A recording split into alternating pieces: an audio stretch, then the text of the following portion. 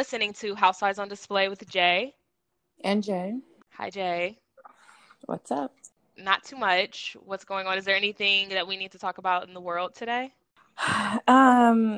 This is honestly completely unrelated to everything we're going to be talking about today. But I did scrub in on a C-section today, and let me tell you, How was it? Was it wild? it's wild in there. Yeah. I imagine all those body parts out on the table. I can imagine. But the thing is, to me, a C-section is still less gnarly than a vaginal birth, hands down. If you're somebody that likes surgery like I am, the C-section really doesn't faze you. I can see why they consider it intensive traumatic surgery, but it still didn't compare to when they were massaging her stomach, her uterus, and post-op, and the things that were coming out, child. I was like, okay. Vaginal is definitely more like, I wish I ate some breakfast before this, to me, than C-section. That being said, if I have to be open and spread eagle and cut open on a damn table, I better be getting some plastic surgery. That is the only thing I feel like it's worth for. I'm sorry. Right, and I can't even justify that, let alone. Jesus Christ. So, yeah. So, there was that. But other than that, it's been a pretty chill day. Yeah, it's still gray here. I mean, things wouldn't change since we spoke yesterday, but don't worry, they're not. Hey, update on the West Coast, everyone. It's bleak. The air quality is like, for reference, like a city on the East Coast, I just checked earlier, was like 32, like air quality. You know what I mean? We're at like a 290 right now. But we were at like a 370 the other day. So it's coming down. Still hazardous, but less hazardous than it had been earlier. So that's the tea on that. Oregon's in like the 500 somethings. There's no hope. Okay, so today we are covering The Real Housewives of Potomac, Season 5, Episode 6, entitled The Text Heard Round the Lake House. So we're going back to normal. We had been a little off kilter here. The breaking news episode shook everything up, but we're back to, what are you rating this for the week? I mean, this is like a B-, to be honest. Yeah. Yeah, it is. I mean, do you want to say why? Just be minus? I mean, nothing really happened. First of all, it started off with a continuation of the previous episode, and then it ended with a to be continued for the next one. So that to me already tells you like there was nothing that this episode 6 really had to offer. There were they had two competitions in the interim in between, and I was just like, okay. I don't need to see grown women doing pancake bake-offs and pageant queen shit, but hey. Giving me shades of when the Housewives of Atlanta, they went to Destin or wherever, and they had like the host off versus like the sing off versus like the dress off. Remember that? Mm-hmm. It's very much so that. Right. And we didn't need it there, and we don't need it here. Now, the episode, like Jay just said, started off with the continuation of Wendy v. Ashley, and there's, nothing really to mind here for me. It's more so the fact that the Q cater came out just on time, John, and diffused it by giving his little speech and promoting himself. I love that. Right. But was there anything that you saw in this scene that needed to be discussed? Nope. Perfect. The only other, we said it in our last episode, we'll say it here again. Wendy was overreacting. That's just the long and short of it. Yeah, it was tough with, missing your baby, but you'll be fine and you'll see your baby again. This is not the last time. Okay, so everyone starts to go to sleep. Gizelle reminds us that she's going to possibly receive an award the next morning in New York, so she needs to go home and go sleep, because she has an early flight. And we see Candace and Wendy in their respective bedroom. Now, I found it interesting that they just put on like shower caps on top of their wigs. That's not something people do, no. Not nary scarf in sight, just a raw shower cap. I assume to go to sleep with the wig on. Okay. They didn't have their makeup off either. Those are not shower caps. Those are, I'm on the screen now. Those are bonnets. Candace's looked a little shiny to me. Looks a little shower cappy to me. I took them to be bonnets. Okay, we'll go with the bonnet thing. Because do people buy shower caps? Like, do black people buy shower caps? I feel like I just use my scarf as a shower cap. Oh, I have a shower cap, but it goes over my scarf. I like to layer up. So I just found that peculiar. Now in the other bedroom, we see Dean the mastermind being put to bed by his keeper. And the next day we see the ladies getting ready for just another day in paradise. And yes, and we see all the ladies come down in the robes that Monique clearly laid out for the ladies as parting gifts or guest gifts or hosting gifts. Those are cool, right? Mm-hmm. She got them personalized with some pink stitching over the breast with their name. And this morning they're all kind of coming down to the kitchen. It's time to eat. What we eating? Oh, Monique says that she makes the best pancakes, and Giselle is a baker, a self-proclaimed baker, so she had to say, "Oh no, I make the best pancakes." So it's a bake-off. It's a pancake-off. Was the scene silly? Yes. Whose pancakes would you have eaten, or would you thought you would have liked more? Let me put it that way. Giselle's, anyway. Yes, Monique's presentation would have been great, but anybody who, I don't know, it's just the laws of nature that anybody who gets super braggadocious about something, generally it just ends up not really being true. You know what I mean? Like, you don't hear Chef Gordon Ramsay, he's my favorite chef to refer to.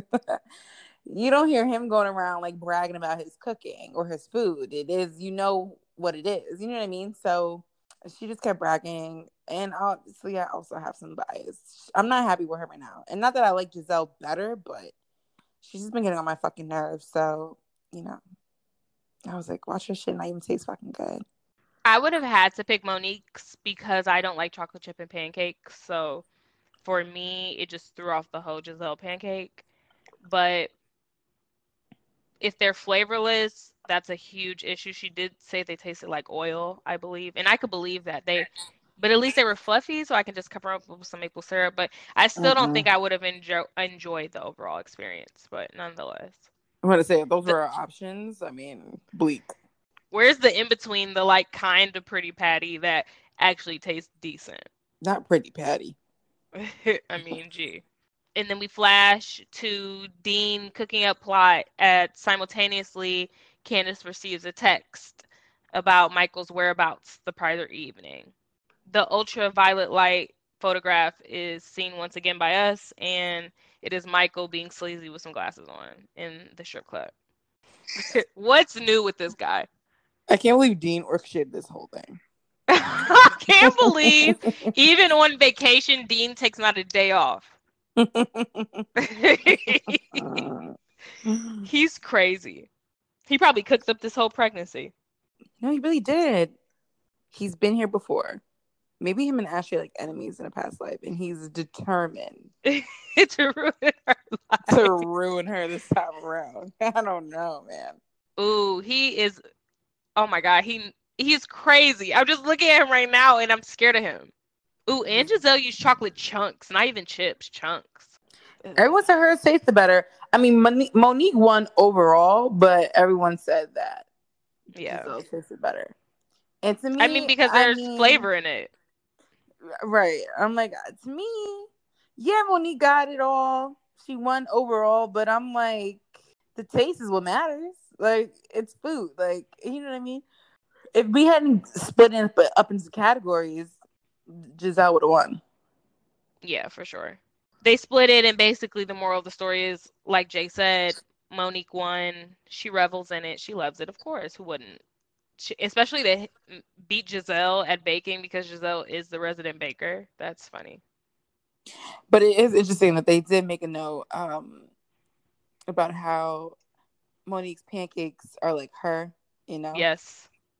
Pretty on the outside and nothing on the inside. A little whack on the inside. So we move on to the classic montage at the lake house that no one has Wi-Fi. They're trying to contact their loved ones. and we see everybody getting ready. Wendy made a fashion choice today, and she put on a catsuit, a yellow rattlesnake catsuit for the day. Playsuit. I don't really know what to call that. Why did it have to specifically be rattleskin? Why couldn't it be just snakeskin? It has to be rattlesnake skin. Yeah, I guess so. Rattlesnake skin is what I meant to call it. Well, I mean, okay. Clearly, this is just not the best dressed franchise. We've established that. And clearly Wendy's just honestly blending in with some of the others in terms of being a tacky Jackie. Now, it is her first season, so I'm willing to give her a pass. And she's honestly one of the better dressed, even though it's her first season, really, if we're being honest. She's just dressed up like an African auntie right now. Even with the big ass Gucci bag, Gucci fanny pack, and the slipper. It's an extra large. It's an extra large Gucci fanny pack, and she's a true Gucci girl because she always has on some Gucci shit. Right, and that says something about you. If Gucci is like your favorite brand, because Gucci can get really ostentatious, and they like to do that. And they're stylish ostentatious. Like I think of the Christian Dior saddlebags. I'm forgetting the color of the print, but there is one print where it's just like, you see the C's and D's all over the place, but it looks good. But then sometimes Gucci, for me personally, can get really like, all right. Same way I feel about LV, like monogram print. I'm like, okay. And so the fact that she has that okay print and she got the hugest size, I'm like, all right. And put it on top of a yellow rattlesnake skin catsuit by Nike. By Nike. I'm like, don't forget that Nike check, child.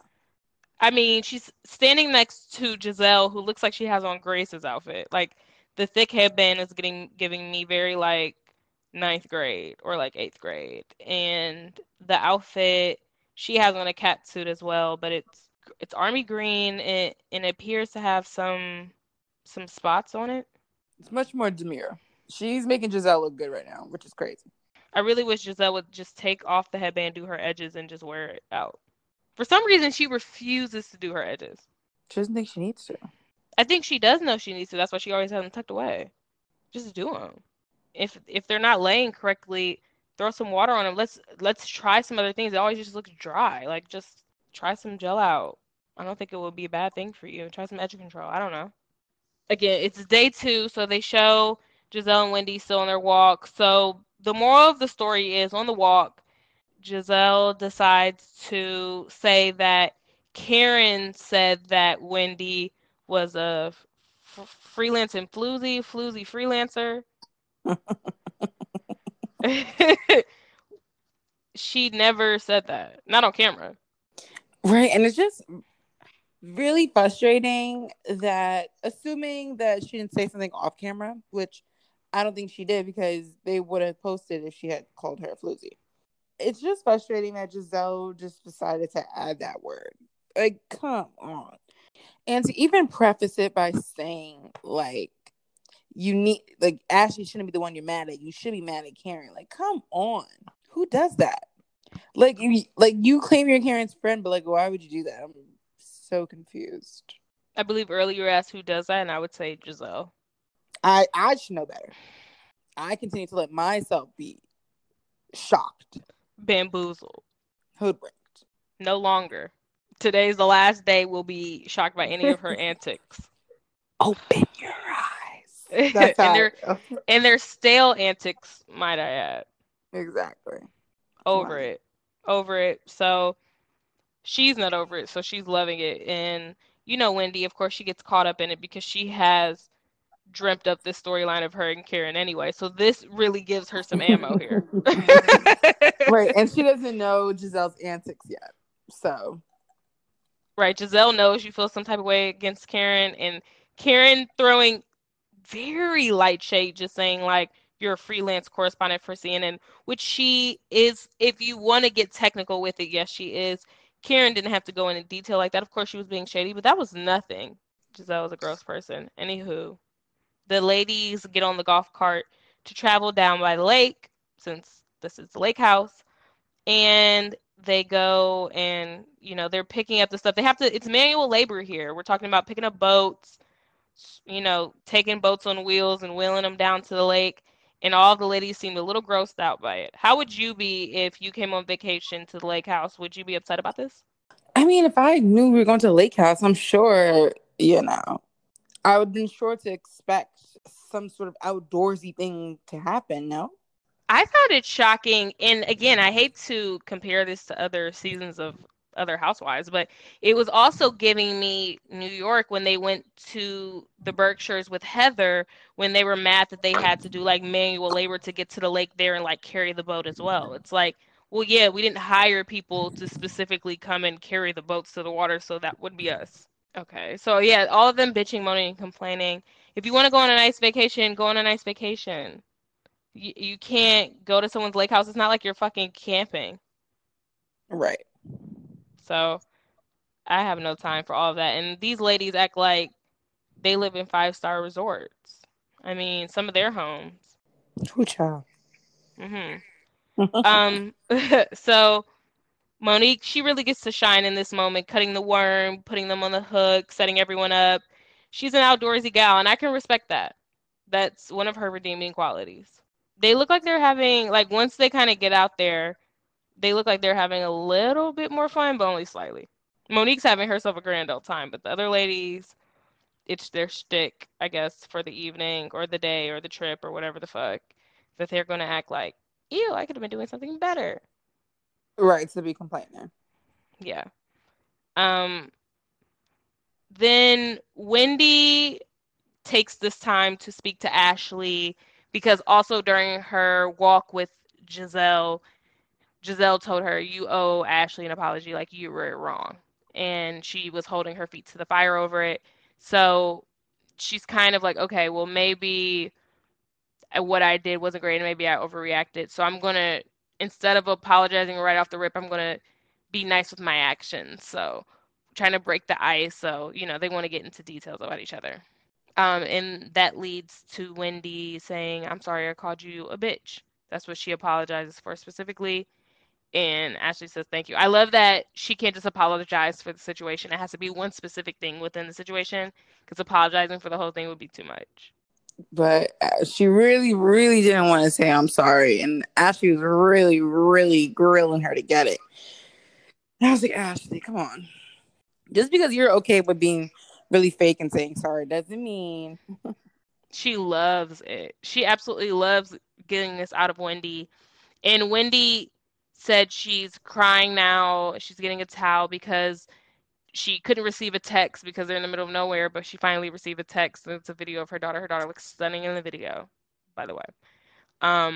But I think she was crying because she had to apologize. I think the weight of that really got to her. She was like, fuck, let me find something else to bring up. Sorry, my daughter. Yeah, I was like, okay, nice try.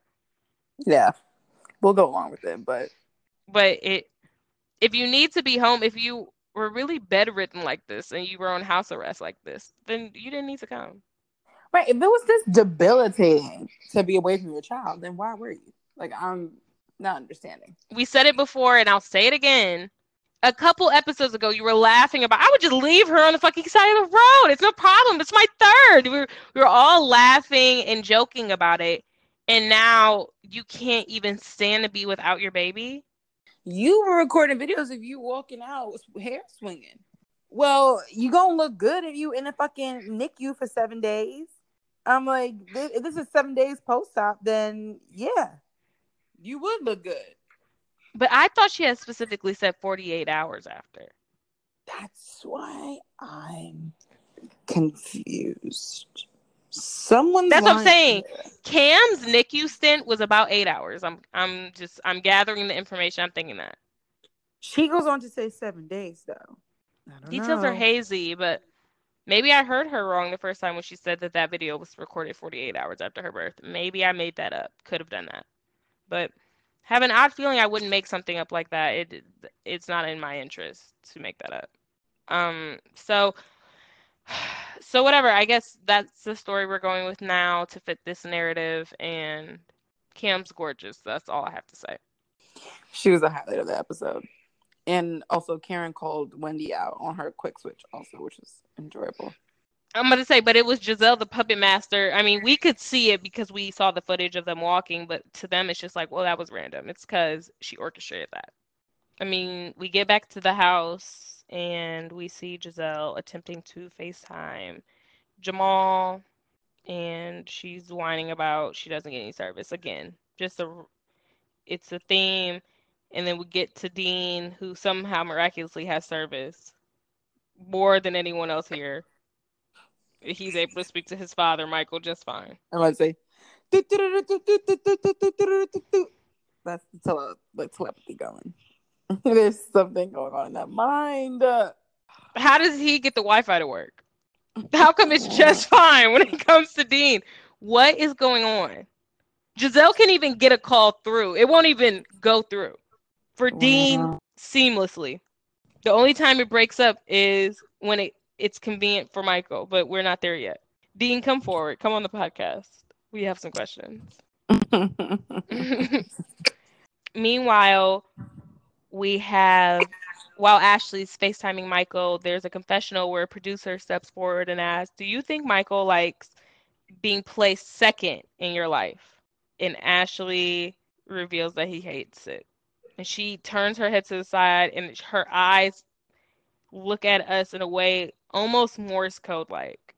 Almost, I'm about to blink and say something because I need help. But my thing is, it's like, I mean, that was a weird question. Because I'm like, does anybody like being put second? Like, come on. No one likes it. Like, no one's like, yes, I love it. Thank you for putting me second or third. Like, I think that transition period for men, especially because like we were saying earlier about like the stork effect, like to them, like, yeah, she's pregnant, but what does that even mean to them? So, and then now you see the baby's here and you're like, oh shit, like this is what it means. I think that having that transition period is natural. So that question was weird. Now, in this particular case though, he doesn't like it and is going to do something about it. And that do something means he's going to be cheated. I think most men, I shouldn't say most men. Some men get over it and some men get under somebody else. And that's the route Michael chose. But there was a look of horror in her eyes for me. It was sure he doesn't like it. She has a big forehead and big eyes, bitch. There is no look of horror. She's also a master manipulator. I don't know if you've noticed that yet, but she is. She is, but I feel like she's letting us in on the secret. She's currently pregnant with her second child. It couldn't have been that horrific. Okay? Give me a fucking break. I can't wait until, 10, 20 years from now when they finally get a divorce that she writes her tell-all. Since they're clearly in it to win it for now. I don't know. I wonder if the second baby, most people don't plan, but I wonder if they were mentally prepared for that. Probably not. She's just trying to secure her bag. And I don't blame her for that. Go ahead and do that. Right. I would love to see how much more money she can get a month once she breaks free. Rack them up. Then the ladies all come down and they're going to chill in the pool. And Dean, he's out there kicking it too. So it's the ladies and Dean. And once Ashley gets up on the perfect timing, Candace reveals that she admires the mothering style of Karen and Giselle. And then she says Wendy, which I was confused because that goes exactly against what Wendy was doing just last episode. But she was saying she admires them for not putting their kids first and making their kids their whole storyline. Agreed. Although the only person that I feel like I wouldn't be mad if she did make kids her storyline would be Robin. And that's just because I like her kids. Everyone else's kids are, personally, I know kids are off, but come on. Like, let's be realistic. The twins aren't doing it for me. And Grace is the coolest kid of those. Yeah, and she's lackluster to me at best. So Grace I find her fascinating, but not in the way that she would want to appear fascinating. And Wendy's, it's too early to tell. And Karen, Her kid's about grown as hell. I don't care about them. Monique's kids are kind of cool too, but they're also too young for me to really decide. Yeah, Monique's kids are cool, but yeah, like you said, they don't have like lines yet. They're eating their pizza. They're trying to figure out how can we make this a scene for a television show. Ladies, we do get paid for a job here. So it's a pageant off. Not the shots of time in captivity 22 hours. Captivity. I was like, fuck them for that. The editing is insane. The editors just have so much fun. Especially on this show, they seem to just like go crazy. Especially with T'Challa, they're obsessed with T'Challa. But I'm kind of Are obsessed with the they? way, yeah, I like the way they edit T'Challa, where they like give him lines and stuff, and then when they just showed him in that creepy shot, yeah, they do like really rewarding stuff with him. Yeah, so they call it the Lady of the Lake Award or Lady of the River. Excuse me. Lady of the River. So it's Ashley Darby, Miss DC 2011 versus Candice Dillard, Miss United States 2013. Now, Miss United States is not a thing. That's that is the first thing I thought. I said Miss DC, like okay, It's Miss funny DC because makes more sense. Ashley was shading Candace for being Miss United States. I'm like, bitch, you're Miss DC. Like, relax, okay? But Give isn't me a break. that's a big deal though, right? Yeah, but she was making it seem like bigger than just like Miss DC. Like, relax, okay? It's okay. Let Candace have her little thing. Y'all. The problem is y'all don't ever let Candace have nothing, even a fake competition. So first they start with the walk off. Candace does the walk. Well, we see her walk a little bit first, and then we see Ashley on the tail end. What were you thinking about the two walks? Candace is bouncier, which is nice in my opinion. I would imagine like pageantry, like you have to be a little bit more extra. Yeah, of course, Candace's fits hers. Of course, it's like hella bouncy like that. There's then a question portion where they ask Candace, how does it feel to be so short? And she just says something about reaching up high. And then they ask Ashley about why is her forehead so big. Her answer is less eloquent. Then there's a final portion, the talent portion. Ashley does some sort of strange dance. Good for her. I mean, it was an underdog winning weekend. I like that. And then Candace sings. You know, it's her favorite thing to fucking do. So she'll never miss an opportunity to sing. And she sings Happy Birthday, which is also a classic for her, much like it's a classic for Countess Luann. It is a classic for Candace. So they're both loving, whipping Happy Birthday out, and she does that. And in the end, the Lady of the River ends up being Candace.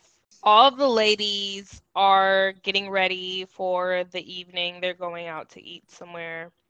And they show Candace getting ready, and she receives, the text again. It's the one with Michael from the strip club, and then they break the fourth wall and they show production like filming her, and the camera starts to get shaky. Get out of here, please.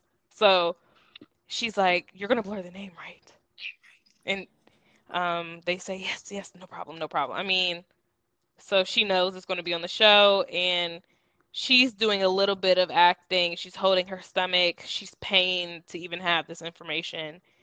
Again, giving me very Bethany when she received the text about Tom, and she was being very like, "Oh my God, I can't believe I have this text. I don't want to be the one to do this." Like the burden. So she walks downstairs, right past Ashley, and walks over to Giselle and Robin's, I don't know, guest house. And she's like, "Okay, we need to talk."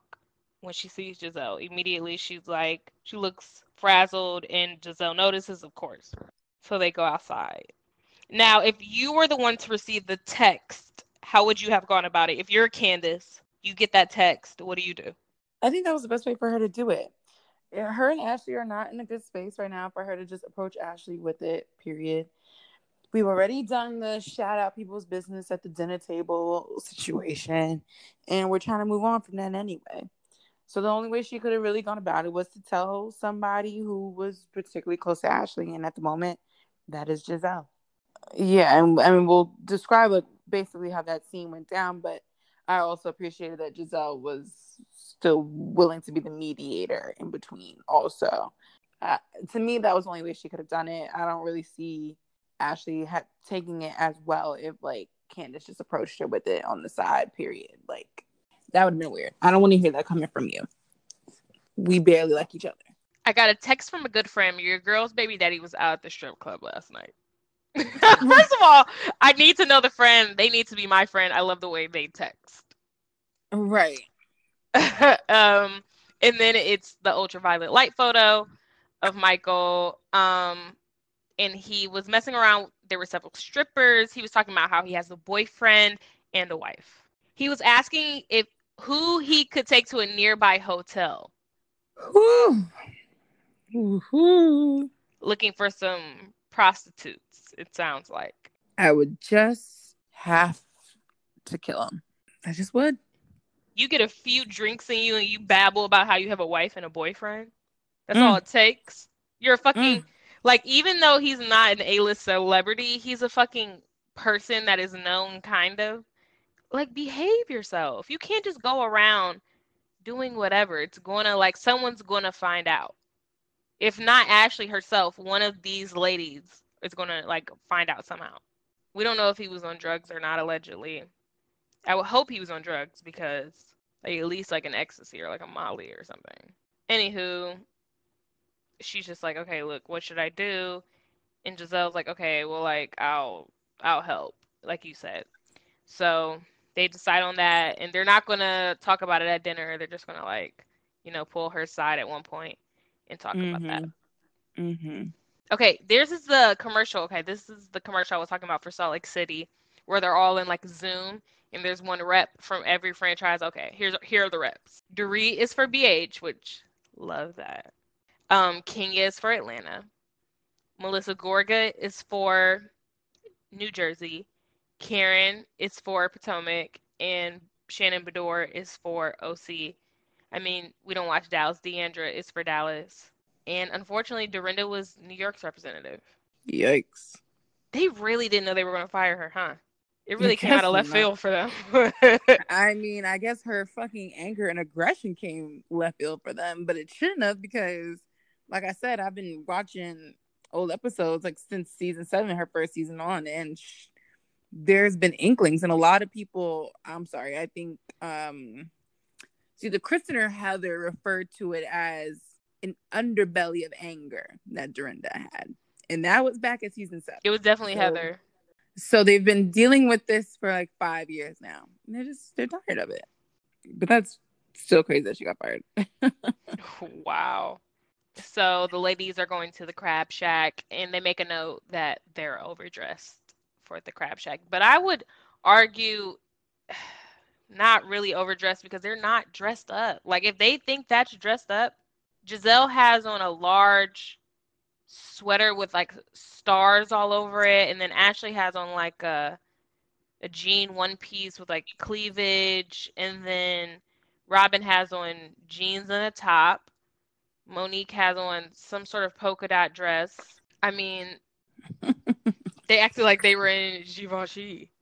Nonetheless, it is a nice view to sit outside, very Corona friendly, and they're all kind of talking, and they're all kind of reflecting on how they are moms and they have families, and it's a big deal for them to step away and have moments for themselves.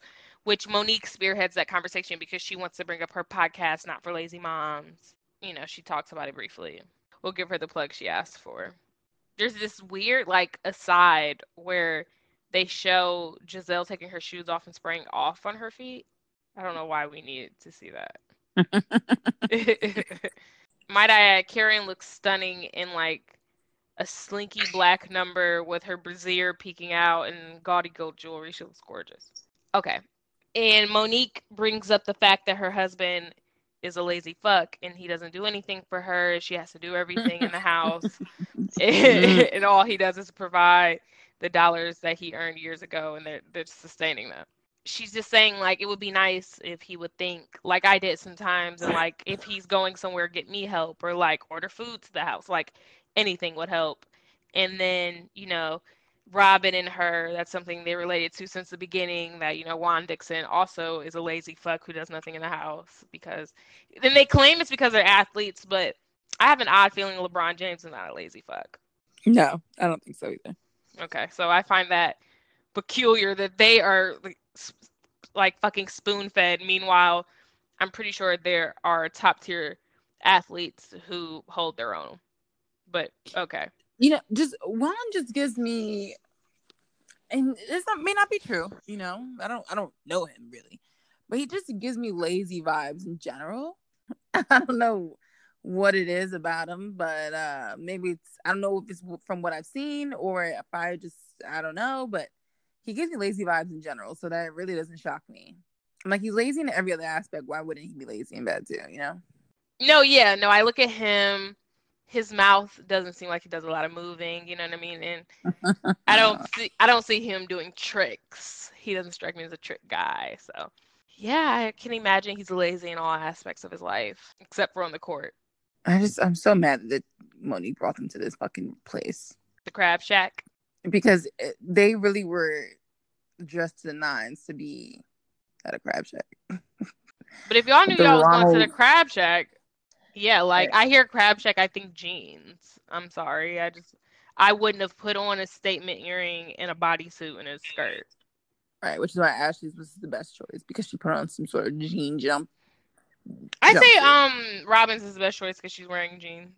Yeah, but she's wearing like a peplum top. And she's wearing heels. Ashley Darby's outfit has some installed shoulders as well. Does it? I gotta look at it again.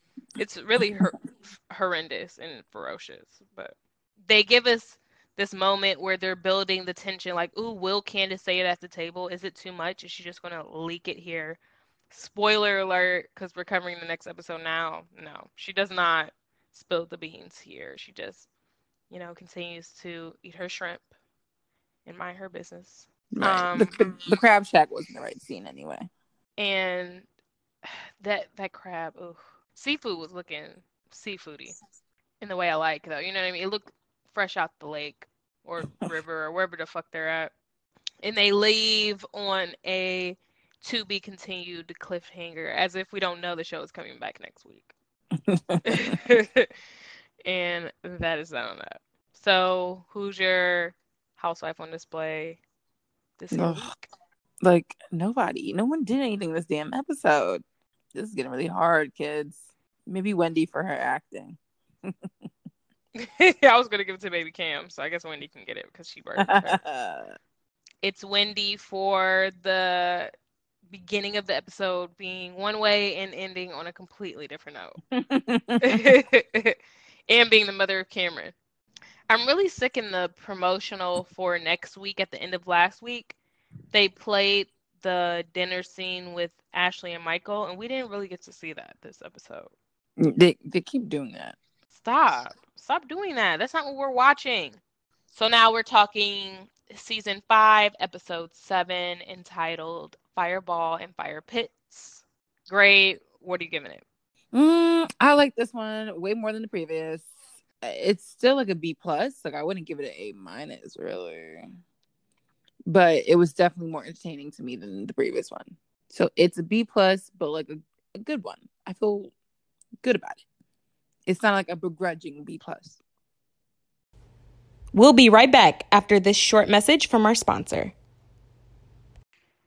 So the episode begins with the scene from the last episode, and they're eating seafood, out of a bucket or, off the table and putting shit in a bucket or whatever. And meanwhile, they're asking, and by they, I mean Monique is asking about Michael, how he's doing. Ashley says she knows he closed like some big deal, so there's that. And also she hopes he's getting a lot of good sleep while they're gone, right? He's probably getting a lot of good sleep. And of course, Gizelle's making face for the camera, and Candace is looking confused, and luckily it just moves on.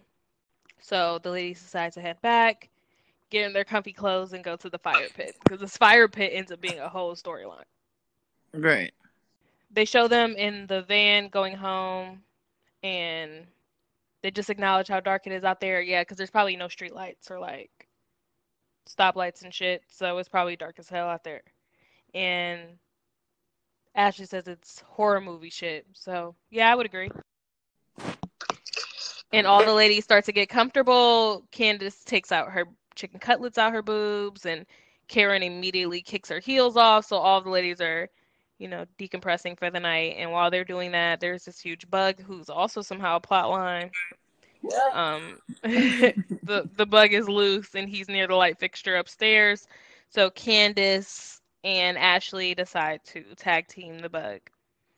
And he falls at the fate of Raid when Candace sprays him, but he's not fully dead. He's doing what else? He's like paralyzed. And whilst paralyzed, our Queen Karen steps up to the plate and just knocks him out with the Milano. How on brand. And also, at the I'm okay. sorry. I just wanted to know why Candace had to have the 3-pack can of Raid in one hand and the other can in another. Like, you didn't need to bring out 4 cans of Raid for this one bug. Also, it seems as though there wasn't a missing Raid in that pack, so she just grabbed a random pack and already had that bottle of Raid. That's what I'm saying. Like, what? And this is why people call you dramatic. And Monique and this damn bird. Oh my god. It is so right. annoying. So they're tucked away in Monique's room, hiding from the bug. And T'Challa hops up and starts flying, and they all freak out. It was funny how he just landed so naturally, though. He knew where he was going. They're always freaking out. It's like he has plans. He's not just going to start flying randomly without like a destination. He's going to like be going somewhere. So he's going to see what his mom was doing. And so they freak out, and Ashley's like, that scares me a lot, Monique. And Monique's like, I'm sorry, Ashley. Like I couldn't have prepared for the bird to fly. But also, you could have. Stop bringing that fucking bird out. I'm sorry. He's on the trip. He's here. No. No one likes the bird. Everyone's scared of the bird. Why do you have the bird then? On the trip, at least. You see what I'm saying? Like, come on. Because Chris Samuels refuses to watch the bird. I'm with him. If my mate has a bird, I'm not watching the bird for the weekend. My mate wouldn't have a bird, but if my mate did have a bird, no, I'm not bird watching. Monique is setting up this fire pit. She's, getting the fire going. She's a regular G.I. Jane, so she's making the fire herself, and she's all geeked about it. And meanwhile, that's when Candace is off to the side with Giselle, hoping to lure Ashley in so they can drop the bomb about Michael. All of this time, Monique is kind of antsy about the fact that Candace and Giselle are off separate, doing whatever they're doing, conspiring, whatever. She's paranoid about it, clearly, and also annoyed about it. So, on a scale from 1 to 10, how much did Monique overreact to them sitting in her living room? Like a 20. It was actually like annoying the shit out of me. And I give you like a little bit of a pass because you didn't know the sensitivity of what they were talking about. But it's also like, how old are you? Like, they've been doing what you wanted for the past 24 hours. God forbid they need to have a moment off to the side. Even if it wasn't a serious moment, maybe they just wanted to talk. That's fine too.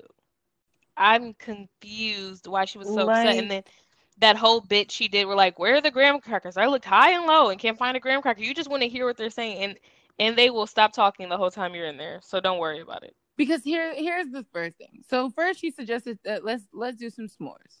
Everyone's outside and they're like, yes, we're coming, but we're talking about it. And this is when she has the flashlight, the lighter fluid. She has 2 types of lighter fluid, and make that note because it will pop up later. And also the other stuff. And as she's closing the door, she makes a face at them. Okay. And and Giselle was like, geez. And okay, that was number 1. Then she goes back in talking about she needs more lighter fluid. And Karen, not knowing what's going on, was like, you had to. Continues to walk away like she ain't hear that shit. Only to open the door and stand at it and stay there. That bothered me too. I was like, you're not just going to open this door and just stand here and watch us when we expressly said that we will be outside in a minute. And she was so sick when Ashley got pulled into the conversation. She's like, oh, she can be a part of conversation? Like, if we need to summon you, you will be summoned. Do you want to hear about Chris stepping out on you? Do you want this to be your scene? She's like, what is taking y'all so long? And she's yelling. Dean's trying to go to sleep upstairs. She's like, I built a beautiful fire outside. Can you relax? Then she says, Candace is not trustworthy. It makes me wonder, what are you up to? So we just going to ignore Gizelle too? And baby Dean upstairs? And let's not forget the fucking mastermind baby Dean upstairs. Okay. She's so... Again, I can't stop bringing up other shows, namely New York. Is this your Tinsley and are you Dorinda? Yes. The answer is yes. Because we cannot pinpoint as to why you're really mad at Candace. Just like how we cannot really point why she was mad at Tinsley. Or so we thought. Until it was revealed. But it's just like, it still doesn't match. The anger doesn't match the crime. And so to me, that's just super peculiar, you know? I just need Gigi to come on as a friend of so we can see what kind of repercussions she's facing in light of being the one to start all the rumors about Chase not being Chris's biological son and all of that. Allegedly. Right. And then so again, we're back to what you said about Monique doing the whole graham cracker situation, which, bitch, you knew you had graham crackers because you told us specifically that we were going to come over and do s'mores, and you know that you plan shit out. So don't try to act like all of a sudden you don't got graham crackers, okay? Everybody at the motherfucking lake house got a graham cracker. So then she's walking out as Ashley's walking down, and then so they're pulling Ashley in. And then it's so she's invited to the conversation. And I feel like Monique tries to act as she has, like, you know, nuance and social grace and whatever. I'm like, if you think I would think that, okay, if they're sitting out here knowing I have something else going on outside, one, they're grown. It's not that deep. You don't got to be outside if you really don't want to, in my opinion. But it's also like, if they're pulling her in and they're not going out just yet, would that not alert you to the fact that there's something going on? Something serious? Like, I'm just kind of confused by her inability to get past her hatred for Candace. That she's not really reading the room. You know what I mean? Like, it's weird. Yeah, not at all. She's really incensed on, like, getting Candace and, like, taking her down. Right, and then she makes like, another face. I'm like, how old are you? Why are you making faces? And then Gizelle called her a stalker. And I'm like, she's acting very stalkerish. And she was like, you could tell her I said it. I mean, it's fine. You don't have to be a part of everything. It's just like, and also, like, it's being filmed. Worst case scenario, they never tell you what it is and you find out when you watch. It's right. Fine. But also, it's literally fine. Like, realistically, too, like, even if they didn't tell you, like, it would come out. I promise you. That's what I'm saying. Literally, worst case scenario, you find out on premiere day. Like, but best case scenario, and you would have found out in hours. I'm about to say it. I'm like, but like, realistically, you'll find out before premiere for sure. Like, you know what I mean? It's just like, why are you being fucking weird? And you know what? We gotta grow up, babe. We gotta grow up. Not everybody's gonna want to do what you want to do 100% of the time. I get that it's your birthday, and yes, you get majority of our time, love, and energy. Exactly. But you know, sometimes, especially toward the end of the trips, people got kind of like, you know, to branch out a little bit, go their own way. People are tired. People, you know what I mean? Like, you gotta include at least in one of your days that people are gonna do what they want to do. Now, had it been Chris Samuels in that room, sitting off to the side, didn't feel like coming out to the fire, wouldn't have been no problem. she'd have been quiet. Wouldn't have even questioned it. Right. She would have just told the confessional that she's going to put it on the shelf like everything else. So I need you to put this on the shelf, babes. You're out here looking nutty. You look nuts. Especially, again, and again, it'll come up later, but especially just saying, like, Candace is not trustworthy, so what are y'all up to? What? There are two other motherfuckers on this couch. Who have been, like, the plot pushers of this show, the bone carriers of Potomac. So for you to see that trio and you think Candace is is like up to no good out of those three? Wow. And I'm like, especially Gizelle, like you have beef with Gizelle for a long time. Gizelle's had a scene in this here kitchen before getting kicked out. Nonetheless, Candace hands over her phone to show Ashley the text that her friend sent her. And Ashley's scrolling, reading them aloud because she's such a good reality TV show person. She wouldn't just read them silently.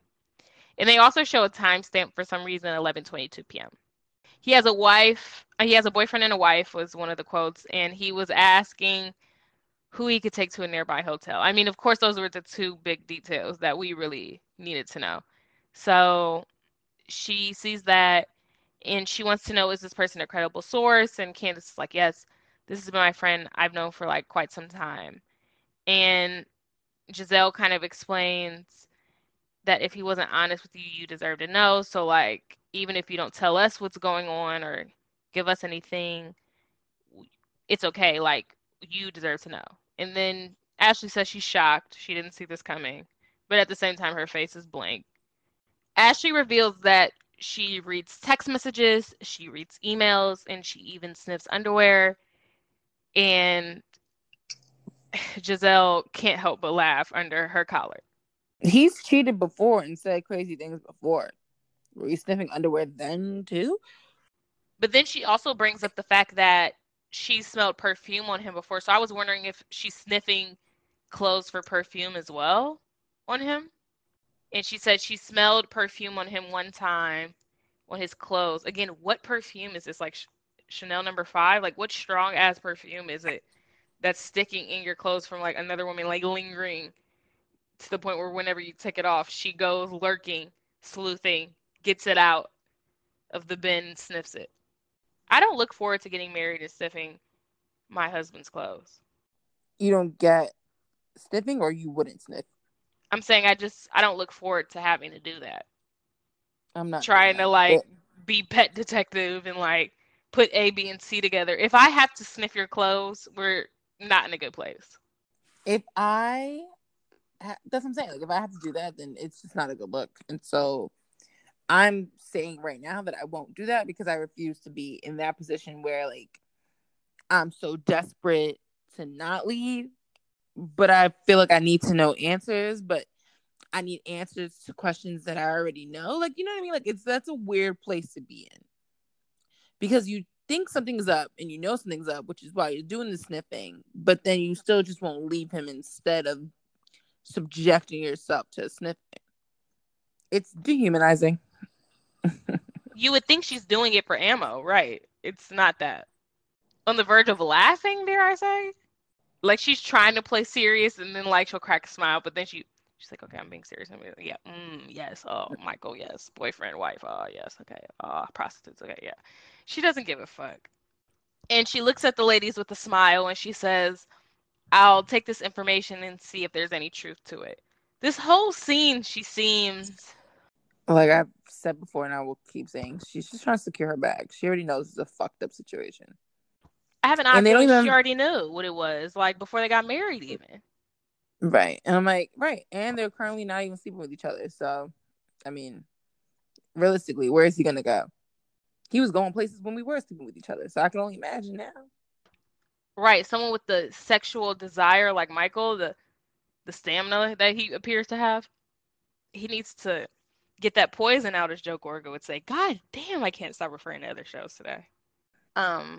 Yeah, so then they shoot back to the fire and Monique looks tense as they run out. Yeah, they come to fraternize with the other ladies and see what's going on. And, you know, immediately they have to talk about the fact that they weren't there. They said, you left your girl You left your girl here. They're like, who? And they were, of course, talking about Robin and the fact that Giselle left her outside in the cold with the rest of the ladies. And she said she's grown now. And they're all like, now? Now, this is the day, I lied earlier. This is the day that Giselle has to go to bed early for her New York Literary Award. And Robin, her bodyguard, has to walk her back to the house. So they leave.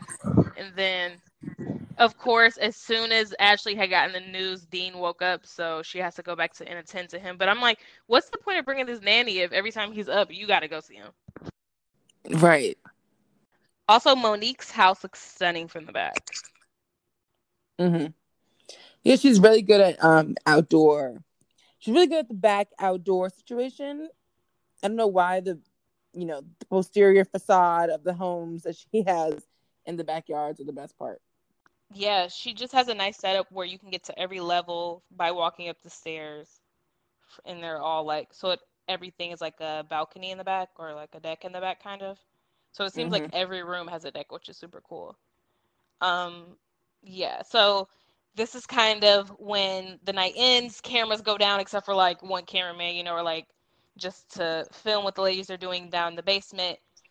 The nightcap crew includes Candace, Monique, our queen, and Wendy, and they go downstairs and they're drinking Fireball, hence the name of the episode. And they're cheersing and taking shot. Also, Monique, who loves to smoke, as we know, she's a cigar person. So she whips out a King Palm and she said it's full of CBD. And Karen refuses to smoke it. We don't see Wendy smoke it, but we do see Candace and Monique hit it. Was it all CBD? Probably not. Because earlier in one of the scenes, I peeped when I was rewatching. I think it was actually the last episode. Candace had mentioned that she was like, yeah, and I was high last night and I kept feeling like bugs were crawling on me and yada, yada, yada. Did she really? Yes.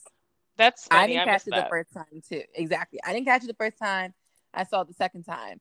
And who was she talking to? Wendy. Okay. Is CBD going to give you that feeling? No. It's not. Maybe this particular one has CBD in it, but the girls have access to real drugs. Silently psychoactive agent giving you the feelings of bugs crawling on you. Unless, in fact, there really were bugs crawling on her and it had nothing to do with the fact that she was high. But yeah, if you're saying, oh, I'm so high, chances are you're not talking about off crystal meth. I want to say, we're not talking about fucking CBD of all things. I could use some. 12:33 a.m. at the lake house, and the ladies are getting wasty. Again, the producer Cam just shows them taking shots, and there's a shot counter specifically on Karen, not on everyone else. So she shot 1, 2, 3, and at 3, she does this weird thing where she sees Candace's shot and she sees her own. She says, "Can we switch before we drink them?" So I don't know whose one was bigger. Obviously, one was smaller. I don't know if she switched to the bigger one or the smaller one. But shot 5 happens. She's starting to get a little loosey goosey, and she's getting funny, and you can see it in her eyes that she's drinking in her movements. She's motor impaired. And then the camera does a weird edit where, like a drunk edit, and she talks about her vagina. She doesn't have an old vagina. Her shit is moist. A wop, if you will.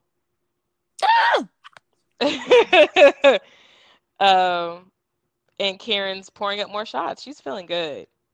Or bad. That's why she's drinking so much.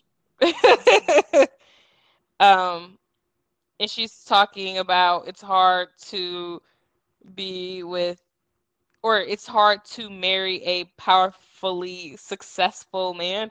I don't know why she kept trying to say those words specifically. Powerfully successful? What a combo of words. I would be powerfully successful. She repeated herself because she realized it sounds really weird. You wouldn't say it like that. It's just, you wouldn't have to say that someone's powerfully successful. Who says that? Powerful and successful, maybe, but powerfully successful. Right, greatly successful, but you don't say powerfully successful. She's always going to up the ante when it comes to her and her finances and her success and all of that. So that was great. She's looking like Tina Lawson in this episode right here, does she not? Yeah. She's giving me real Miss Tina. And even her wig looks frazzled. It looks frizzy. She's loose. I don't think it's because she's sloshing, swaying back and forth. So she's just talking about her marriage and the fact that being with Ray, it's tough now because she said that he's not used to her being the powerfully successful woman that she is. And she reveals that when they went under on the tax shit, she gave half. And she wants her half back. Again, giving me very Greg Leakes when he called that guy on the radio station from Atlanta and was like, I invested $300,000 in Nene and I want that money back. Karen wants her cut. But it's like, babe, like, you're married. That's what happened. That's what happened. Yeah, you're not going to see that money back. So stop asking for it. I mean, maybe that's why he's acting so funky. He feels like less than... Emasculated, yeah. Mm-hmm. That would explain it. I mean, thank God she got on the show just in the nick of time for you to go under. Because up until then, it was truly him being the breadwinner. I'm sure some of that money she had stashed away, was from him. And then she just cheers to friendship with one final shot before they all go to bed. So the ladies leave. The next day, we see Giselle sneaking out early to go to the award show. And conveniently, see ya. Baby Dean. See you. No problem. Don't need to see you. You're single anyway. You weren't going to bring a man to the house anyway. Ah. That was self-loathing. Anyway. And conveniently, Baby Dean is perched up on his mother's shoulder like he's T'Challa, and she's trying to call Michael, and suddenly the Wi-Fi doesn't work for her. On the heels of what happened last night, it's too ironic, too coincidental. Oh my God. Oh my God. Oh my God. Baby Dean just looked into the camera right into my soul. Oh. He's like the Mona Lisa. No matter where you look, you can always make eye contact with him. I'm gonna have bad dreams tonight. I know it. Stop me. Beetlejuice, Beetlejuice, Beetlejuice. Caught me. It's okay. Oh, Sage your apartment tonight, and hopefully his spirit will be cleansed. Oh God. Chris Samuels is the first mate to make it to the house. It is his house, so he walks in the next morning, and Monique is like getting ready and stuff. And right on time, Chris, the lazy fuck, he's sitting down, and she's working overtime. Okay. And everyone starts to make their way down. Breakfast seems catered to. And Dean comes downstairs, and Chris gets to meet Dean for the first time. I don't know if you've heard these rumors. Allegedly, Monique is like bleaching her skin. And it may not be true. Oh, but Lord. but the evidence is slightly damning. Like, I guess there's like a certain way your skin turns when you bleach it. And they had some befores, like when she first came on, and like the nows, especially in like the décolletage area in the hands. Maybe she has some dark spots. Maybe she has vitiligo. But it's an interesting theory. I'm not ever on skin bleach watch, so if someone could bleach her skin, I wouldn't notice. Like, I didn't know Blac Chyna was bleaching her skin until she came out with it. I don't know that until someone says it, so it's just interesting. Allegedly. So basically, Chris gets up, and it's the ladies kind of recapping last night, and Monique's not over the fact that the ladies disrespected her in her eyes. So she's bringing it up, and she's prying, and she wants to know what the fuck was being talked about. And Ashley says what Candace did was very respectful, and she just came to me last night with some information about Michael's whereabouts and what he was doing on Thursday, and everyone's reaction was It's like Michael back at it again, but Monique reacts weird and she's like, this already happened last season, basically, is what she's saying. Like, last season, the whole storyline was that he grabbed somebody's ass. Now we're talking about, allegedly, now we're talking about the fact that he's stepping out, like, get over it. Like, let's get a new storyline. It's like, well, let Michael do something else besides cheat. My thing is like, Ashley is like, okay, Candace is being really respectful and being a friend to me about it. And then Monique rolls her eyes and throws her head back, which, again, you're being really weird. And Monique actually, she says, haven't we been down this road before? Like, when are we going to wake up and realize that certain roads aren't good to go down and leave it alone? So it wasn't even a matter of, let's stop talking about Michael and more so, again, to attack Candace, as in, let's stop talking about it. So Candace, knowing that that's where she's kind of going with it, she's like, what are you talking about? And then she says, this is deja vu of last year. And I'm like, Right. You're pulling at strings to be mad at her. You're saying all of this when what you really want to just tell her is, why don't you mind your business? But then it's also like, you knew that would have been crazy to say. You're taking this personally. You're feeling some type of way about how your relationship is going with both your husband and Candace. You like it when everyone else is ganging up on Candace. Ashley running to you talking about how great Candace has been. That's not flattering to you. You don't like that. So she just says that she's sick of people attacking marriages. Again, I'm not sure all the marriages that were being attacked besides Michael. And it's not even marriages, it's Michael being attacked for doing things that he does. I mean, you cannot say that her bringing Charisse to her party is attacking your marriage. That cannot be the same thing. Is her bringing her to your party more of an attack than Charisse saying what she said? And Candace apologized multiple times already. What more do you want from her? So somehow her bringing Charisse to the party is her being up in other people's marriages. I'm not equating the two things. It's not adding up to me. But I'm not Monique, so my vantage point is different. To be fair, it didn't even make sense to Monique. Let's be honest. She was fishing, and that it is what it is, and she knew it. Actually, and Yeah. everybody else. Not she didn't know it. Everybody else knew it. Yeah, so everybody's looking at her weird. She even kind of earlier in that scene kind of lost it with Ashley a little bit and was like, "Well, Ashley," I'm like, "Oh shit, Ashley's your ally. Don't lose it on her." You know it's bad when Robin's trying to defend people. Yeah. And Wendy too. So that just made Monique even sicker. Nobody was on her side and they weren't getting anywhere, so Karen goes upstairs to take a bath and they kind of diffuse because there was really nothing more to say there. And now the future fight scene just makes more and more sense now. Because everyone in general from Jump, it was kind of giving off the vibes that like nobody was on Monique's side in the first place. And now I can definitely see why. Not when it seems like they get in a fight over her not going to the Not for the Lazy Moms live podcast.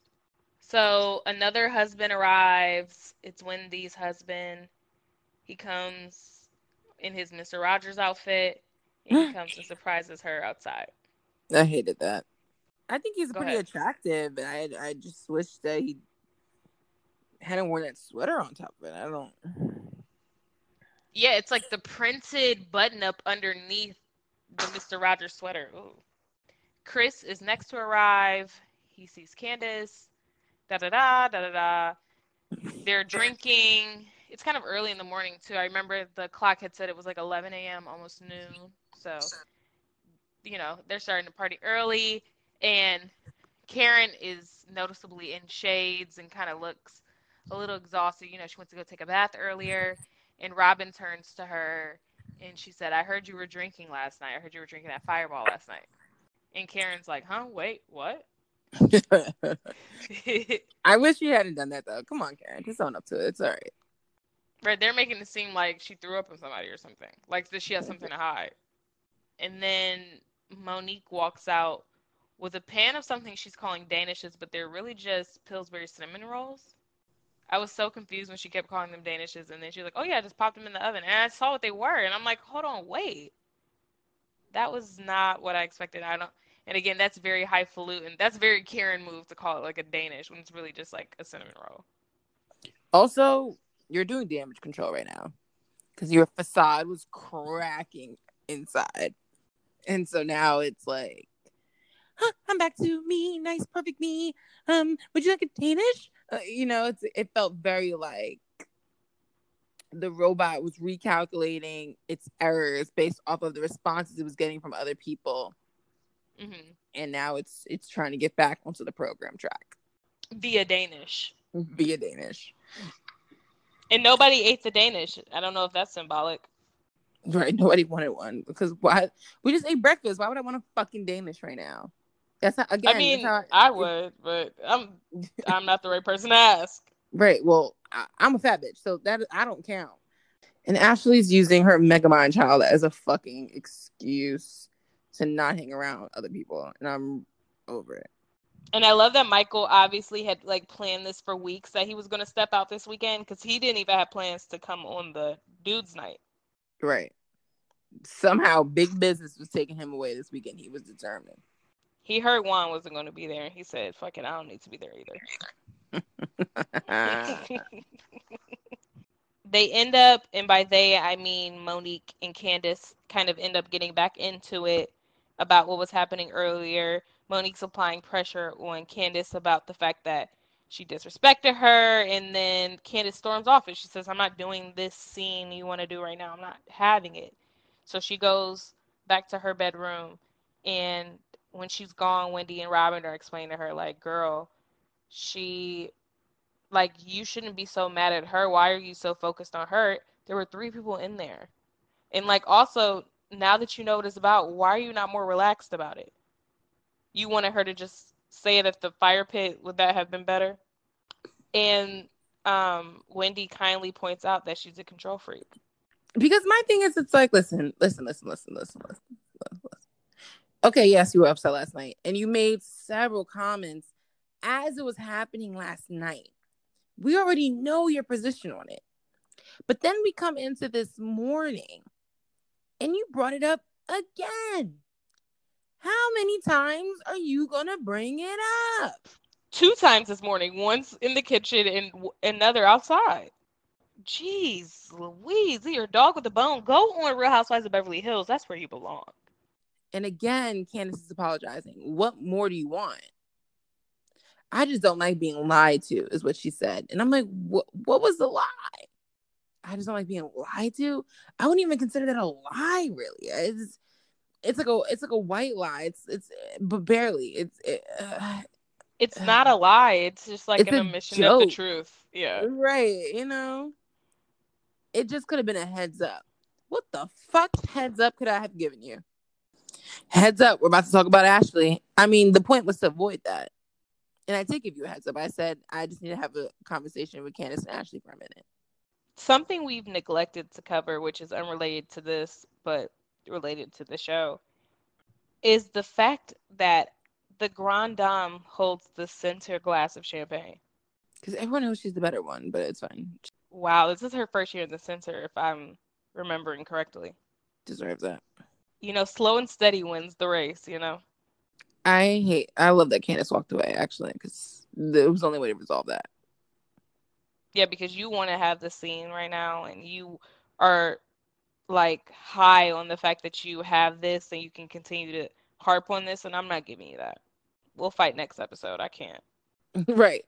We'll literally have a drag out fight soon. So, and again, yeah, like you were saying, and I just appreciate that Wendy pointed out, like, she's like, you only seem to be having this energy for Candace and not Giselle or Ashley. And then she's like, well, Giselle's not here for me to have this energy on. So save it up then, because we've heard it, and you've gotten an apology. And even then, when he was like, this is not the same energy, like this, even then, the energy that you're giving Ashley is not the same that you're giving to Candace. Yeah. And that was generous because I didn't see her give Ashley any energy at all. So I don't. Right, her tone kind of switched with Ashley, which wasn't great, but she let it go quickly. It didn't last that long. We go to Giselle, and the best nominees for, and the nominees for Best Fiction are, and it's revealed that she's at the African American Literary Awards. And Okay. I don't know if anyone else was shocked, but I was shocked when they said Giselle Bryant, My Word, was the winner for Best Fiction. Not fiction, y'all. Right. First of all, it should have been in the nonfiction category. Secondly, I didn't read all those books on the list, but I have an odd feeling there was a better book. I truly, truly do. Ray pulls up. Karen is the only one of the women to like go out and greet him by the car and like walk him in the house. She always goes the extra mile for her man. And he pays her dust. Dazed and confused, he walks into the house.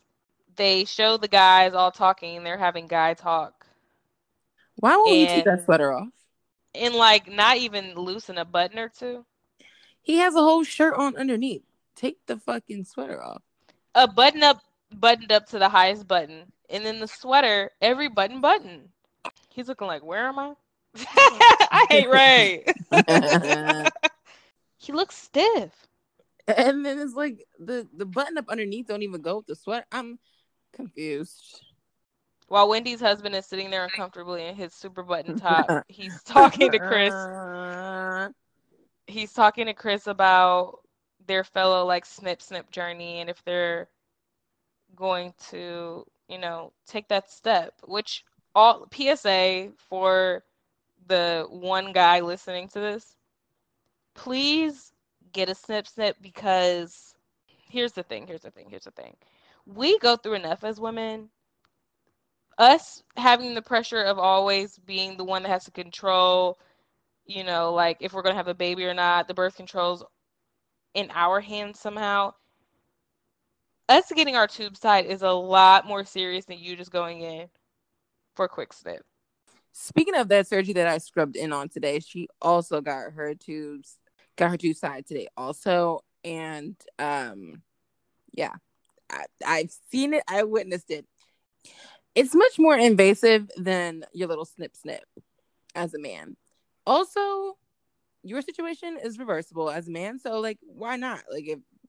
Right. And this, for all of you men that were concerned about not being able to finish, please know that you are still able to fully bust your load. Don't worry about that. That's not what happens. It doesn't like literally chop your balls off. And that's when I realized men are just so fucking dumb. Chris was really sitting there and not sure how Monique married him, to be honest. He's looking really bad. Just in terms of like his care and concern for other people. It's like not there. He's being very Leo. Very, I'm the center of my universe. And you know what? That's fine. It's fine to have those thoughts, but you got to be able to step outside of that sometimes. You just have to. I'm sorry. And he's very unable to. He's like, he doesn't want to get it because he feels like it's going to affect the strength and character of his orgasm. And I'm really curious as to how he got to that place logically. Like, I didn't know that getting a vasectomy led to your toes not curling. If they always curled, I believe they will still curl the same way. Your orgasm response is literally based off the little fucking neurons firing from your brain and spinal cord. It has nothing to do with the fact that I'm literally stopping the sperm from coming out. And again, the fluid is not only sperm fluid. So it felt very like you're dumb. You sound dumb. And if I was Monique, I would be very embarrassed to watch this over because I'm like, this man is refusing to do this little surgery for me after I've had 3 of his big-headed children. He's acting like a Neanderthal, very primal. And it's, you know what?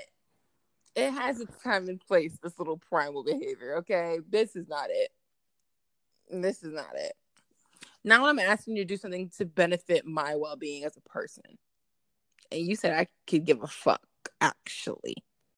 He's very like, if I give you money, then you should shut the fuck up about anything else. And that's so crazy to me. He should have been born in a different century. Man. Outdated way of thinking. Uh-huh. Meanwhile, the couple of the century, Karen and Ray are walking in, and she seems to be holding him and propping him up. And she walks him directly into the room so he could say hello to the fellas. I just love how she treats him like an elder. Also, the idea of like Ray and like Chris's toes curling. Ugh. Yeah, Chris was saying it as if he was some sex symbol, and that would like arouse me. Like, unless you're Juan Dixon talking about how your toes curl, I don't really want to hear about it. Yuck. Ew. They want us to be so turned on by them, and I'm not. Again, I just hate to bring astrology into this, but it's just so relevant because only that type of couple would be so interested in their own appearance and their own sex life, and I'm like, but generally those are the people I'm like, yuck. Yeah. The sexier ones are the ones that like don't talk about it. Well, first of all, they're mutually attractive and they don't talk about it, and I'm like, that's kind of hot. Like, what are y'all doing? You know what I mean? And it's just an energy between them, and you can just tell, like, they get down. It's just a vibe. Even if they're not cute, it's like, oh, they got a vibe going on. You constantly talking about how much you do this and what you do, and I'm like, ugh. I just love how they're having a vasectomy conversation, and then in comes old ass Ray. Fucking father time. I want to say he doesn't get this conversation, that's for sure. So, I like to point out that at this point, Candace is still upstairs, just kind of packing and getting herself together because of the negative energy Monique came at her with. And I noticed that she has a modern Renaissance palette packed away in her suitcase. And meanwhile, she's talking about how her Chris and Monique's Chris are good friends, but that her and Monique are on the fritz. And she feels bad. She's like, they don't deserve us going back and forth. Like, they're cool, but sorry, like, what we've got going on is not good. Also, there's a housekeeper here. She's, bringing in pans of food. I can't tell what kind of food they're having. Can you? No, it looked weird, though. I guess, from what I think it's a cabbage, some mac and cheese. Yeah, everything looked mushy. Okay, well, that explains why. I guess that's what last minute catering will do. But I did notice they had a nothing bundt cake bag, and if you never had a nothing bundt cake, guys, it's to die for. And they bring her in some flowers and some balloons, and it's happy birthday, and everyone's downstairs, cheering her on, singing the song, and Candace is upstairs just like ear to the door type listening. And just on time, Chris says, did we lose Candace? Like, just kind of asking because obviously, like, that's his wife, and he's just curious. He hasn't probably seen her in a while. And Monique turns her face up in such an evil way. Like, it's so funny how quickly she went from, like, basking in the glory of it being her birthday to, like, being mean and rotten. And also her teeth are a little red, so I could tell she's been drinking a lot of Camus. So, which I also saw at the Crab Shack, the bottle. You can always see the Camus. I wonder if she's sponsored. Like, they need to cut her a deal. And right at that moment, she says, we got into an argument, so she's packing her. So she's, like, ready to just go off. And Candace, just like a pageant girl, comes down right on time, skipping, doesn't miss a beat. I'm right here! In the most peppy of tones. I love that. And she came down, and she told Chris is like, what's happening? I'm curious. Like, what's the tea? And she's like, it's not worth, like, going over. I'm not going to give her the energy she's trying to cause a scene right now. Again, not doing it. Right. It's erroneous. She said. It's funny because as Monique said what she said, you can see her husband Chris on the side, like, oh my God. Like, he's over the antics too. Can you just please, Monique, for the sake of everybody on the show, well, really for the sake of Candace, because that's who you seem to be targeting right now. For the sake of Candace, can you just, like, deal with your issues with Chris? You're taking out all your issues with him on, like, everyone but him. It's getting a little bit ridiculous at this point. Please get your home life together and spare all of us. Please spare all of us. I'm sorry you married a caveman. Ooh, I just got chills on my spine because I randomly thought of that scene from this past season of Atlanta where Kenya and Mark were doing that like primal Neanderthal voice to each other. Me want sex. Me hurt you. Oh my God. I had been doing so well not thinking of that and not keeping me up every night. Yikes, that was in the vault. Truly one of the darkest things I've ever seen on Housewives of Atlanta for sure. And there was a whole season where Candy was a alleged rapist. So it's dark, but that was some bad footage. Yuck. Yeah, giving me that. So after Monique's, decided to show her true colors and her facade starts to crack, then they start, talking. They're sitting at the table and they're all talking about like people's relationships, and they kind of get into Wendy and her husband's relationship. And I think somebody had started joking. I think it was Candace who had joked that like, oh, you guys must have had an arranged marriage. And I guess that was like a cultural thing because they're Nigerian. And arranged marriages sometimes happen, but not always. And they were like, actually no, because his mom doesn't like Wendy. And so basically they met, they dated, they fell in love, yada yada yada. Their moms knew each other from some time past, and their moms had beef. So when his mom found out that they were getting married, his parents both were kind of like throwing down the ultimatum, like, if you marry her, like, it's donezo for you and us. Like, there's no more family over here. And apparently they were also going and telling people if their friends and family, like, if you go to their wedding, then you're also cut off from us. Oh, okay. So that's the part I was confused about, because I was confused about how they were making the joke about the arranged marriage. And she's like, well, his mom hates me. I'm like, wait, it can't be an arranged marriage if the mom hates you. Okay, no, the mom does still hate. And her mom's a lady chief? Yeah, but I mean, okay. Does that play a part in this story, or did she just brag about that? The thing is, the other Nigerian consult that I have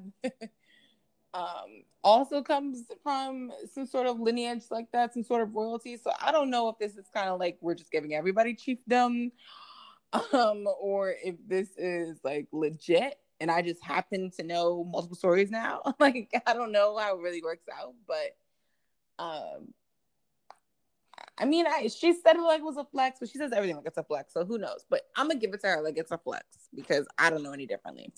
Okay, because I was expecting her to be like, my mom was the chief of one, crew, whatever you call it, and then his mom was not a chief. Crew. I can't think of the word.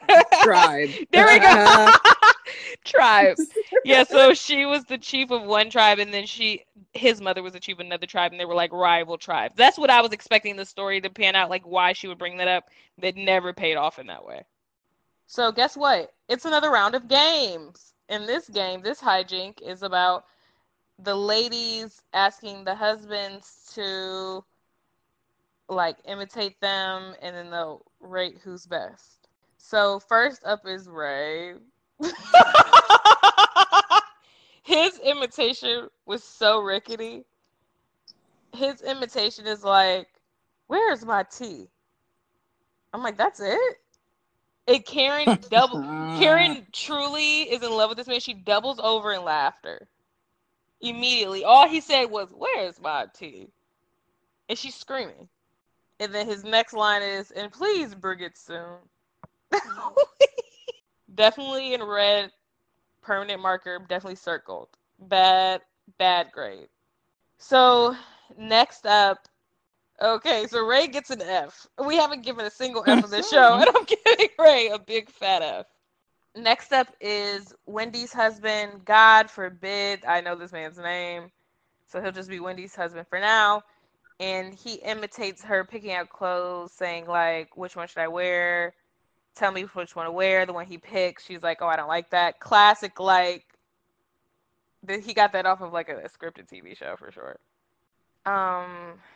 The next imitation, Chris Samuels is imitating Monique, and all he does is come prepared with a huge Heineken bottle. First of all, I've never seen a Heineken bottle shaped like a champagne bottle before, but he has that, and he brings it from behind his back, gets on his knees, and just looks at it, and that was the whole imitation. What was he implying? That she gets So head? in the confessional, that's what Wendy said. She's basically was like, if we're asking Fellatio. you to imitate your wife and all you can bring up is fellatio, that's like a problem. But it was just extremely unclear. He should have at least touched the bottle or done something. Like, that was a horrible imitation. And he wasn't looking for it to be good. So Monique found it cute. So as long as she thought it was cute. Did she? Let's be. I'm gonna have to laugh and he too, because I can't let people know how embarrassed I am that this is what my husband chose to do. He could have done anything. You can tell who loves their wife and who don't. Yeah. The next one, I made this note a couple episodes ago when he did the Giselle impression, and it's come full circle because Candace's Chris is the best actor of the bunch. He clearly does this shit all the fucking time. These like scenes, these 2-minute scenes. Every other guy came in with his own mannerisms and just was like saying lines they think their wife would say. But he even came in like his back was up, his fingers were like prissy. He just was like doing a lot, and he had obviously practiced. And he did a flip of the switch. She came in, in her bougie shit, flipped the switch, and he brought a prop out of his pocket that was supposed to symbolize a butter knife and was saying, like, outside, they are really leaning into this butter knife thing. Mm-hmm. Was it that iconic? I mean, it was funny that she threw the butter knife at her, but I didn't think it was like top 10 moments.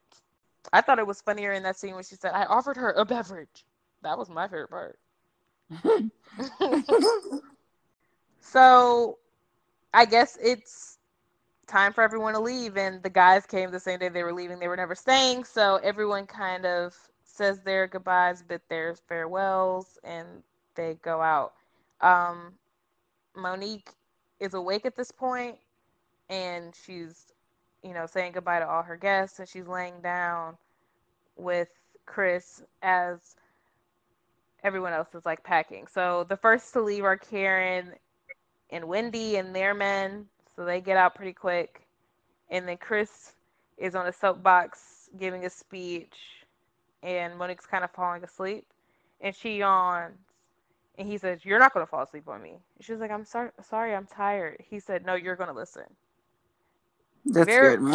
very quick aside. I love when the producers give us those little moments. It just gives us such a peek into their dynamic. And right now, it's bad. Yeah. She helps Ashley like walk out with some of the baby stuff, and Chris finally finds himself a little bit useful, and he holds baby Dean as they pack up the car, and then off they go as well. So the stragglers are Chris and Candace. Which is weird because Candace packed already, so why are you struggling? Yeah, there was that whole scene of her earlier, like fully zipping her suitcase because she was fully packed. But for some reason, it took her a long time. And she comes down and says goodbye to Chris, and Monique is suddenly like passed out, propped up in a way that I don't know if she's actually asleep. And they cut to a jarring confessional with Candace in the wiggiest wig I've ever seen her in. Even the makeup is like a lot. It's bizarre. And Candace points out that Monique prides herself as being the hostess of all hostesses. And somehow, some way, she's knocked out and like not helping her get out the door like she did for everyone else. And even when she says goodbye, she doesn't like pipe up or like sit up or anything. Right. It's very convenient. Not Chris said, I told Chris we're all going to be partners. And Candace said, maybe it'll work itself out or not.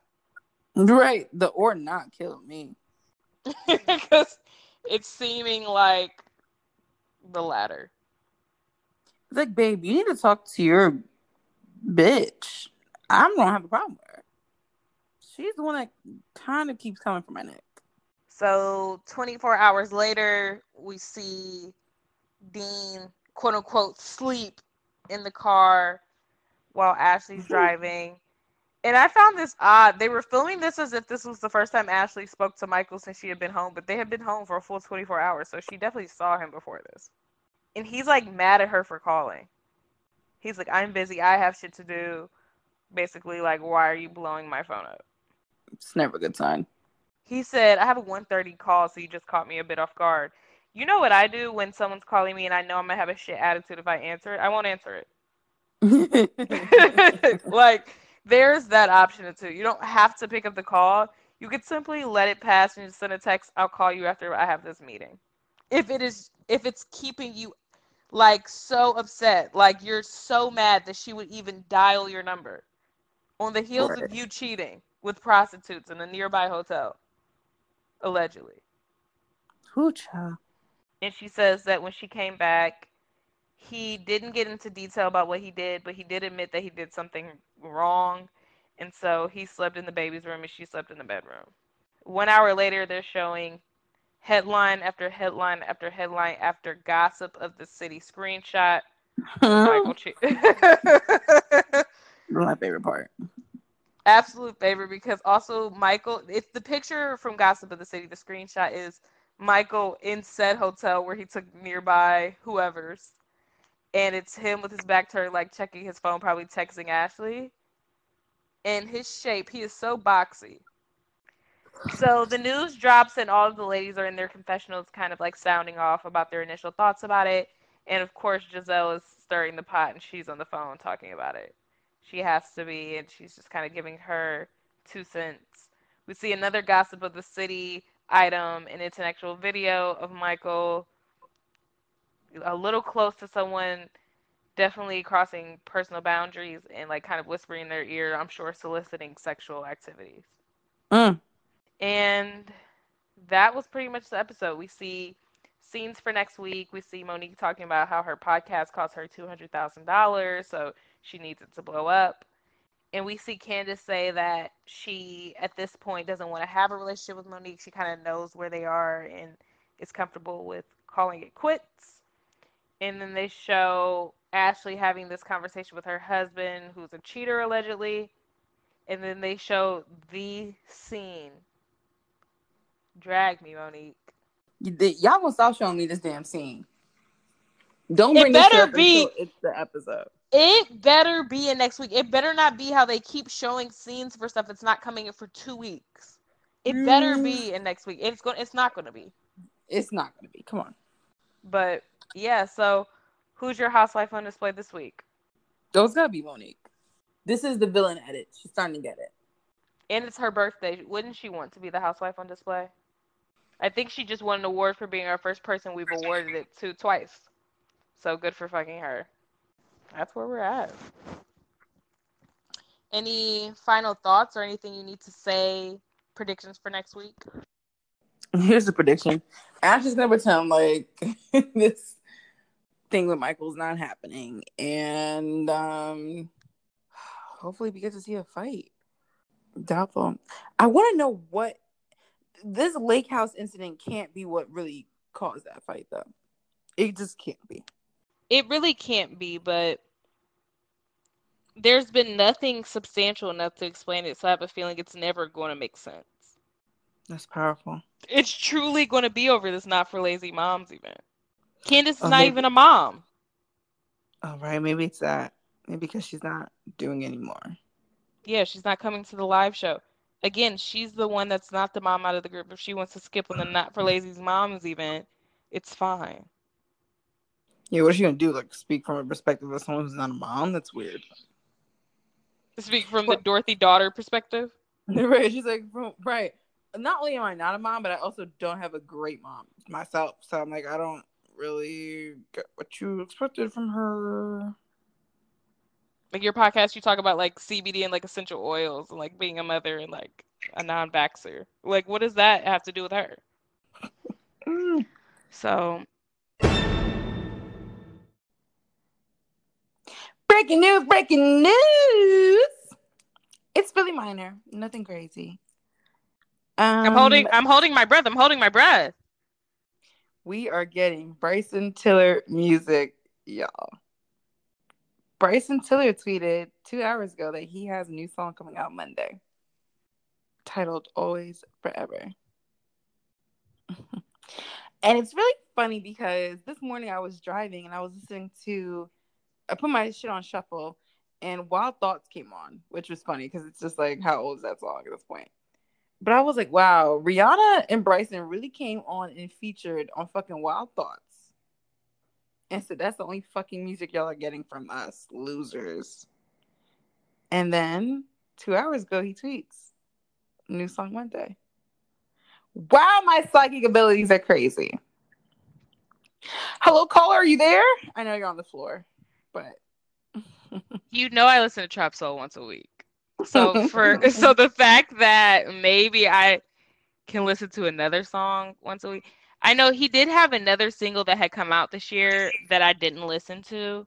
So him coming out with a single is not necessarily what I wanted to hear because again, he's come out with a single and he came out with one last year I didn't listen to and still not to this year, but I have bigger hope for this single since he seems to be promoting it. Is this his new Don't? Who knows? Bring me back to college, please. Bring me back to when we saw you on our university campus and you were performing with a boot on and you performed your whole album front to back. That was amazing. And somebody was smoking ganja in the audience, child, because that stadium was lit up. His and Lil Wayne's was lit up.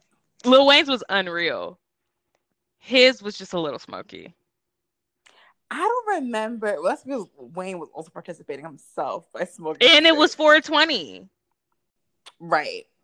And I don't remember anybody other Kevin Hart stand up smoking, but no, I guess that wasn't. That was a daytime one though. Remember, it was a Sunday daytime. It was a whole different vibe. Right, but it's still a comedy show.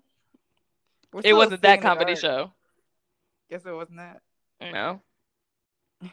Oh my god! If it's a hit, I'll probably start crying when I listen. Oh no, I don't like the pressure. I don't like to put pressure on him like that. If it's nice, that'll be nice. If he'd like to come over the album, that'll be even better. Maybe it is. It's looking like it might be. That's what I'm hoping. It's the Don't to a Trap Soul, but who knows? I mean, True to Self is not even that great, and I still listen to that pretty regularly. But it's because he's happy now, so we don't have any everyone knows the good content, good music comes from when you're miserable. Especially an R&B person. Exactly. It brings the B into it, okay? The blues. I need the blues. Oh. I love him. Okay. That's it.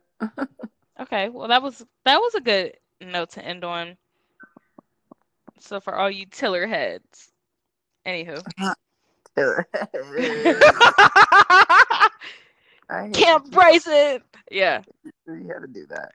I hate that too, but what do you know? Yeah, so we have about 24 hours off and then we're going right back to work, but that's the grind never stops with the pod. Once we're on it, the thing is once we're recording, we're always recording. When we're not, I guess. I know. I can't even really enjoy my day off. That's crazy. It's fine, but it's crazy. It's fine. Isn't it crazy that now this is turning to work?